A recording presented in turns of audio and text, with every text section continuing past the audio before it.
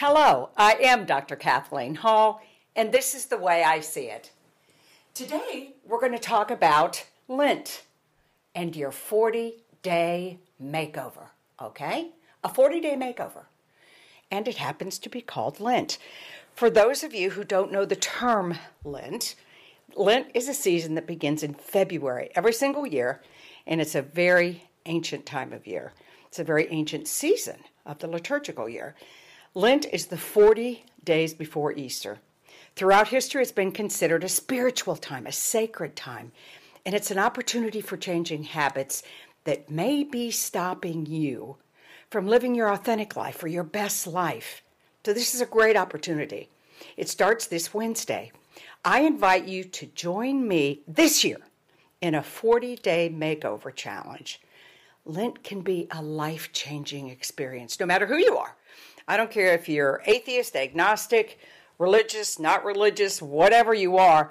40 days, we know, research shows us, 6 weeks, 42 days, or 40 days, really is a time that you can change a habit, change anything about your life, because those 6 weeks or 40 days, they are exactly time for you to rewire your brain and make new connections and experience new experiences. It's just a great time.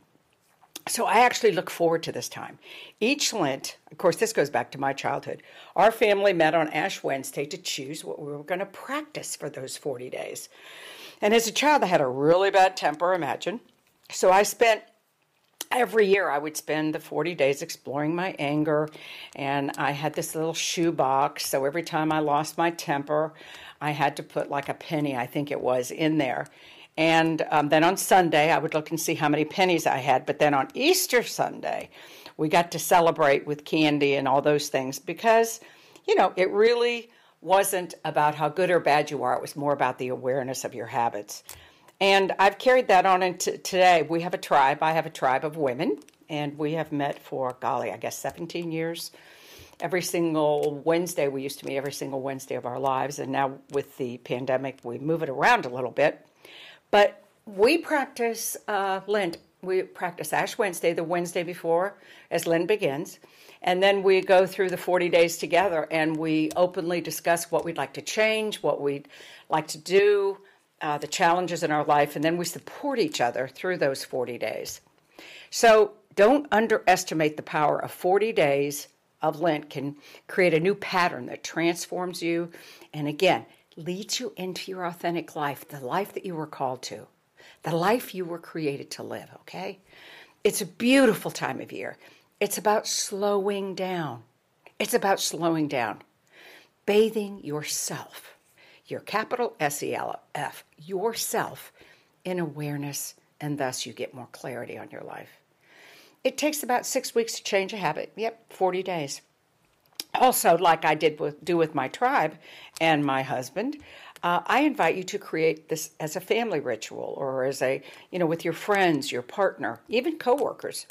Say, hey, here's 40 days. What can we change? Even change things at work.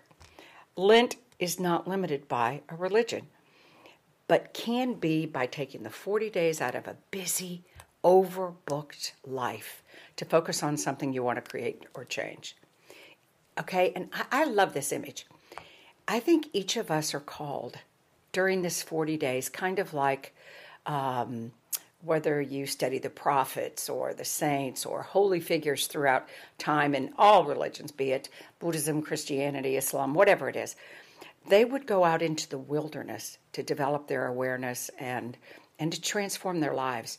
So I think of this as a season to enter the wilderness, your wilderness. It's a time to reflect on your choices you've made in your life, the ones you're making now, and, are your choices leading you closer to your true self, to what your calling is, your authentic life, or are your choices or habits really leading you away from them? And the whole key for this 40 days for Lent is awareness. Awareness. Wake up. Awareness, okay?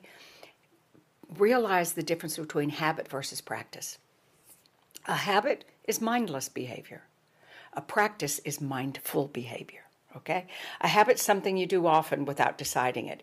You don't decide to do it, like biting your fingernails, or if something comes on television that you don't like, or a commercial, you immediately react or say something negative, or you're at a stoplight and somebody does something and you either give them a hand sign or curse at them. Those are mindless actions. Those are habits. A practice is something that you do intentionally. You're aware, and then you decide to do it. You are mindfully doing actions in your life. You're choosing mindfully. You're not reacting mindlessly. Most people live lives, I hate to say this, of quiet desperation, living habitually and mindlessly. And they really do allow their precious lives and countless opportunities to slip away. But awareness is all about mindfulness, and it can also be about meditation and being silent and listening to your life. I've had the privilege of having Taoist teachers and many Buddhist teachers throughout my life, along with many Christian monks and nuns. As I was pursuing my master's and my doctoral degree, I had the privilege of studying all over the world with many, many different theologies and spiritualities, and it was absolutely magical. But one of the basic tenets of spiritual and emotional cultivation is developing the awareness to know the difference between your habits that are crippling your life, stopping your life, hurting your life, and healthy practices that you create mental and physical health because you're making a choice. And one of the things that I love and my husband loves about Buddhism is they have something called the Four Noble Truths, which is one of the cores, if not the core, of Buddhism. And the first one is life is suffering. It actually, from the time that you're born and you come out of that warm, wet, dark womb, and the lights hit you in the air, and you're hungry and you cry, and through your life, sickness, death, loss. Life is just riddled with suffering. And those of us that are definitely older in life know this to be quite true. And sad to say, I think especially in the West, we are taught that something's wrong with you if you suffer, and we teach to run away from suffering instead of embracing it. I would love to do a whole podcast on suffering. I did my master's dissertation on suffering. I was obsessed with it, and that's a whole nother story because I saw the nobility of it and almost tried to suffer more. But anyway, so the truth of suffering is life is suffering. Second noble truth, it's caused by our cravings and attachments. The cause of human suffering lies in our ignorance, us not knowing, okay? Then we do acts. Then our karma kicks in because we're going to get out what we put back. So ignorance means just not knowing. It doesn't mean you're stupid. It means that we have no knowledge of. And its resulting karma are called cravings and attachments. So for an example, what causes my suffering? Cravings and attachments. Oh, I want to be rich and I'll do anything to do that. Oh, I want to drive a Mercedes-Benz and I will do anything to do that. Oh, look at that gorgeous guy. I'm going to lose weight. I'm going to buy new clothes. I'm going to do anything to have him. Whatever your cravings and attachments are will continue to cause you suffering. Status, all kinds of different things will cause suffering. And okay, so if the first noble truth is suffering, it's caused by our cravings and attachments, what we want, our desires. Then the third is, how do you stop it? It's called the cessation or the stopping of suffering. So you got to get rid of the ignorance, okay? And only by getting rid of all of your, not all of your, but being aware of your cravings and attachments, can you kind of wake up and go, oof, these are like clouds keeping me from the light, from my heaven on earth, from my joy. Ooh, I really am attached and have a lot of cravings that are keeping me suffering. So then the fourth noble truth is we get rid of suffering through an eightfold path. And that's, right meditation, mindfulness, right livelihood, which means making a living with integrity, right speech, saying kind things. So anyway, it's called a eightfold path. I love these four noble truths because it really would change the world if we could all realize how much suffering we create by our cravings and attachments.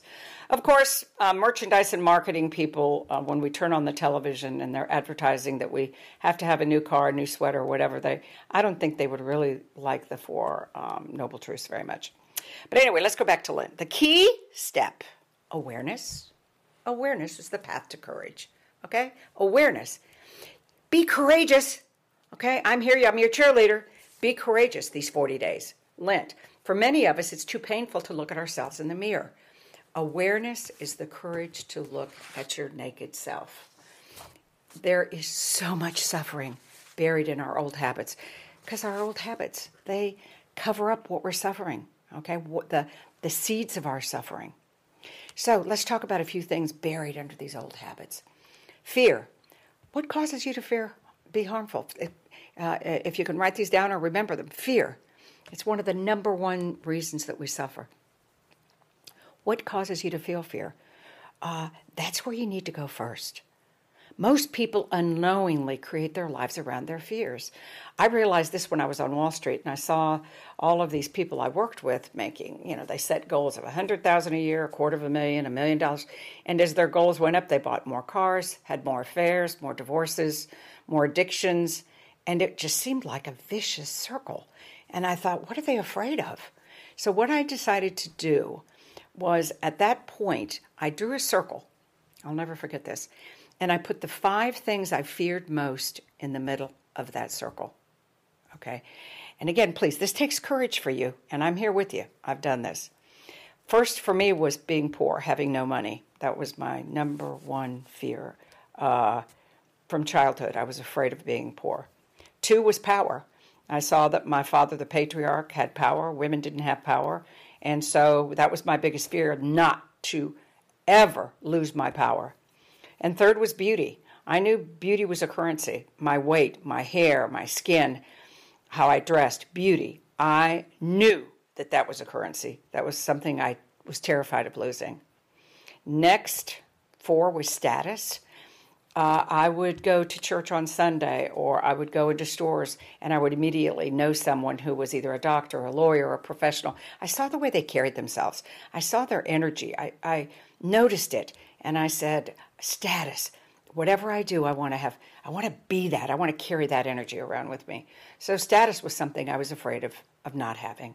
And last but not least is intelligence. I grew up with a brilliant mother and father, and neither of them, they finished high school but didn't have an education.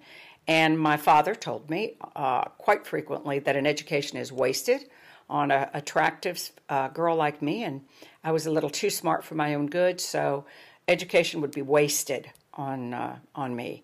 So my biggest fear was that I would not get an education. So my biggest fears were being poor, not having power, not having beauty, status, and intelligence. And again, I'm in my 6th decade of life, and it's not that you conquer these. You don't get over these overnight or take an aspirin and wake up tomorrow. You become aware of them, and I deal with them still every day of my life because they were so ingrained in me. So fear is education. Okay, it's knowledge. Next is anger. My life was being driven by anger. Explore your anger. Don't hate yourself because you have a temper or anger. Don't shame yourself. Anger is powerful. There's a reason we have anger as a primary emotion. It's the most powerful emotion we have. Why? Because it tells us something's wrong. There's an injustice. We're not getting our needs met. There is something happening, or you would not be getting angry. We're taught, the sad thing is, especially me growing up in a Christian and a Catholic family, I was taught that anger was evil and bad, and therefore, since I had a temper, I was evil all the time. I loathed myself. I went to confession every Saturday. It was a vicious cycle. So then came the shame. Anyway, it was a horrible, vicious cycle. And it wasn't till I had a teacher named Thich Nhat Hanh. He's a South Vietnamese Buddhist monk. And he wrote a book on anger, and he also wrote a book on fear. And I suggest these books to any of you. His name is Thich Nhat Hanh, and his seminal books that I love are Fear, and then another book is called Anger. And what he suggests you do is pretend your anger is a baby. So for me, it would be wrapping this baby in a pink blanket. So I wrap my anger and treat it like a baby in a blanket. And then I sit in a rocking chair and I pretend it's a baby. So what is your anger doing? Screaming out to be noticed. So he suggests you ask your anger, just like you would a baby. Are you hungry? Did you wet your pants? Are you cold? Do you need more love? We do that to a baby, but we won't do it with our anger. So he suggests that instead of shaming yourself, getting angry at yourself, hating yourself, calling anger a sin, he suggests that you treat it and love it as a baby wrapped in swaddling clothes and getting in a rocking chair and rocking your anger. He also suggests in his fear book doing the same thing with fear. And what you do is you bring it back to yourself. You acknowledge it with great reverent respect and say, I know you have information for me, and I know you're part of my love, so teach me and let me listen. Okay, so number 3 is shame. There's toxic shame in families. It's when you get these seeded childhood messages in your psyche. Harmful messages like, I can't believe how dumb you are. It's okay, everyone makes mistakes. Or stop sitting around like a fat lump of clay. Go take a walk or get some fresh air. You're not smart enough. Don't ever share your dream of becoming a doctor or a professional with somebody else. They'll think you're stupid. That's one I heard often. But disapproval and disappointment that focuses not on actions, but aspects of yourself can make you feel shame. And then shame builds and it grows just like a plant or a flower that's fertilized. So please be aware of the shame that's growing. And toxic shame can develop in childhood, but then we can continue shame because we don't know it till we're adults, and then we start acting out in it. Another thing to be aware of during our 40 days of this makeover are your secrets. Secrets kill, truth heals. Family secrets. One of my mother's sisters was, we thought she was pregnant, but she wasn't, and she had a pillow under her shirt for 7 months, and so that's a whole nother story. Then that family secret didn't break for 20 years later, and then we found out the dominoes that were behind that about this baby that happened to be there and where did it come from. And so anyway, family secrets are powerful. And for us women, the secrets around pregnancies, abortions, rapes, sexual assaults, and sexual molestation, the physical violence so many of us women have incurred, emotional abuse. So many of us women live with our own secrets, and we keep those secrets of other women.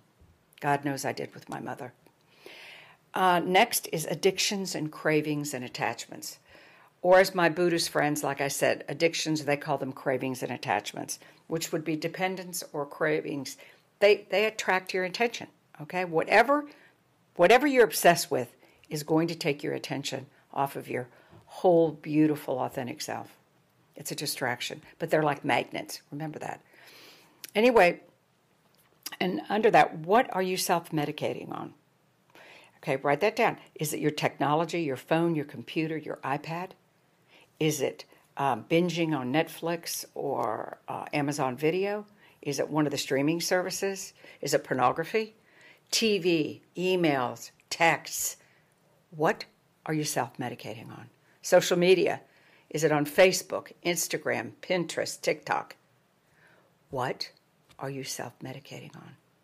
Is it alcohol, drugs, or smoking, or vaping? Okay, this is all self-medication. What about food? We have an obesity crisis in the United States and globally.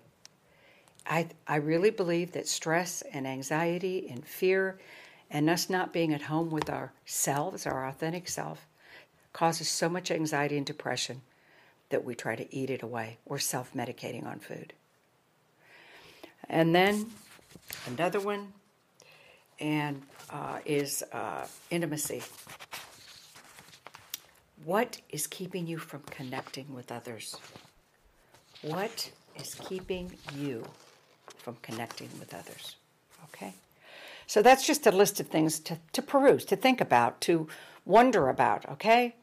And after many Lents and many years of these 40-day things, those will take you to very interesting places, I promise you that. But it's a great time to ask yourself during these 40 days, am I the person I'm meant to be? Am I living my authentic life? What's keeping me from living it? So, here's a few 40-day Lent makeover tips, okay? So those were the questions, the first part you might want to ask yourselves, okay? All of those interesting little, tidbits that we talked about. Anger, shame, fear, intimacy, all those things. So keep that on one boilerplate. Now, here's a few 40-day Lent makeover tips. Number one, write it out. Journal these habits. So whether I talk to you about fear or anger or shame, have a journal and write that at the top. Shame. Then at the top of the next page, write anger or fear, whatever. And during this 40 days, write what comes up for you. Write it out. It's really, really cool because writing it saved my life. I have journals back to when I was 8 years old. And I was so ashamed I never spoke in verbal language about what was going on in our home because it was a secret. It was so awful. And there was nobody to tell. I couldn't tell nuns or priests at the Catholic school I went to. And my brothers and sisters were living it through us, so I there was nowhere to do it. So thank God that I knew to journal, so I wrote it out. Write it out. It's amazing. It's a good beginning. Also, it's a chronicle of where you are right now during this time in your life. 2 is calm. Okay, please try to meditate, relax, calm. 5 minutes each day. Set a timer during the day. You can go to our meditation room at the Mindful Living Network, or you can go to YouTube and go to the meditation room at the Mindful Living Network. And we've got tons and tons and tons of meditations there for you. So you can go there and either listen to nature, you can listen to oming, you can listen to anything you want, get silent, but go to our meditation room. There's also online classes for meditation like Gaia and other sites and tons of apps. And if you want references, we just, again, as I always say, email me at info@Mindful Living Network or info@ourmln.com, and I'll send you apps, okay? And I'll also send you where to go to other online classes besides the ones we have at the Mindful Living Network. Okay, do that for the 40 days, 5 minutes of calm, and then you're going to do a little journal. Next is time. How are you investing your time in your life? Kairos and Chronos. Kairos is God's time. Okay, that is the way that your life is unfolding for your purpose. Chronos is calendar time, human time. It's kind of like looking at your watch, whether it's digital or circular, whether it's looking at 30 days in a month. But one is Kairos, one is Chronos, okay? So what we do is we try to cram everything so that we're destroying our lives in our human calendars. So Kairos, which is the purpose of our life and how time is supposed to unfold for us with the grace and the healing and the love. We obsess too much about shoving too much into our daily calendars to experience Kairos, which is God's time. Give up overscheduling. Create space for leisure and nourishment every day. Don't wait till Saturday or Sunday. Every couple hours, every 4 hours, set your timer on your phone. Walk outside, absorb nature. Have a beautiful teapot and a beautiful cup. Take a drink of water or tea in beautiful china. Play or hug your pet. Do some yoga stretches. Meditate for 5 minutes. Okay? Invest in your life with your time. It's the most sacred thing you have, and you can't get it back. Next is technology cleanse. Make a commitment to stop using the internet. Either Facebook, emails, whatever. This is time, these 40 days, to nourish yourself and your family. Listen to your inner voice. And you'll be a better person and you'll be a better listener for others. What a gift, okay? What an immense gift. And next is the clutter in your life. Examine the clutter in your life. Not just cupboards and drawers and closets, but your car, your digital clutter, your emails, your texts, all the stuff that you've collected in your online presence. And don't forget to declutter your relationships. Clear the clutter, then you clear your mind. And we have clear research that shows that clutter causes anxiety, depression, isolation. Things that are cluttering your life are keeping your life in imbalance, okay? it's keeping you not centered and focused on your purpose. Next, ask yourself, what's rotten in my life? What's rotten in your life? I just cleaned out the refrigerator yesterday, so this one really hits home. Get rid of what's rotten in your life. Not just your refrigerator. How about your relationships that need to be cleaned up or thrown out? And if you can't figure out how to do that, get counseling, okay? Or look at your work. Look at your personal life. Look at your neighbors. What's rotting right in front of you? And again, you can always get help to help these relationships, because some relationships need healing, okay? Those wounded relationships can get through this journey to wholeness, okay? But you got to see that they're rotting right in front of you. Awareness. Here we go back, circle back to awareness. Next is organize. Each day, discover new ways to organize your life. Get a day calendar that you like. Okay, it's got to be something you like. Make sure you do. And try to get organized. Don't forget to schedule yoga stretches, some short meditations we talked about, a couple healthy snacks, drinking water throughout the day. We know that water changes the brain. Water calms you down. All those kinds of things. When you get organized, you're going to nourish yourself and not leave you to the end of the day or to the end of the week to do something for yourself. And also in organizing, go to the grocery store once a week. Make a list. Also set your timer so you leave work. When you leave work, your desk is clean. And that just especially with so many of us working from home, it's easy to leave everything undone and then go back at 10 o'clock at night or 11 o'clock at night or the next morning. No. Set a timer for an hour or 30 minutes before you leave. I've done this, and it will really change your life. Psychologically, then you're leaving it there for the next day and you're ready to start. Sleep hygiene. Number 8 is what we're on. Set your alarm and choose a time to be in bed every night. I have on mine 10 o'clock at night, and I have sacred bed ritual. That's what I personally have on mine. Put a book by your bed or listen to an imagery download, guided imagery. We know that guided imagery relaxes the brain, the blood pressure, your heart rate, slows the body metabolism down and puts you to sleep. Both reading and a guided imagery tape, both create peace and health for your mind, your body, and your soul. And I promise you this, after 40 days, you'll wonder why you ever stayed up to watch the late shows, okay? And it's not that I don't like the late shows. We record them, okay? And also, when you're that tired, you're not absorbing a lot of it. We watch it in the light of day, or we save them for the weekend and listen to them, my husband and I, and then we're more alert too. And number 9, reading. Reading reduces your stress, nourishes your body, mind, and soul. Do you know how many people I know that don't read? It's such a sadness. Read at least 10 minutes a day before you go to bed, 10 to 20 minutes maybe for the next 40 days. Read a biography about an inspirational person. I swear it's going to change your life. I did this for one Lent 10 years ago, and ever since then, I'm passionately involved in all these dead people's lives. I love them. They have transformed my life almost as much as my teachers have, my live teachers. So that's the importance of reading on a regular basis. So next, move your body, move your mind. What we know is when your body moves, you're getting that blood and oxygen and everything into your brain, which makes you younger and healthier. Each day, find some small way to get your body moving. Jump up while you're working. Take 5 minutes to Zumba dance. Go to a YouTube website and dance for a few minutes. There's tons of them. It's fun too. Yoga. Do Tai Chi for 5 or 10 minutes. Be creative in how you move your body. Run up and down the stairs for 5 minutes. After 40 days, I promise you, you're going to feel like a new person.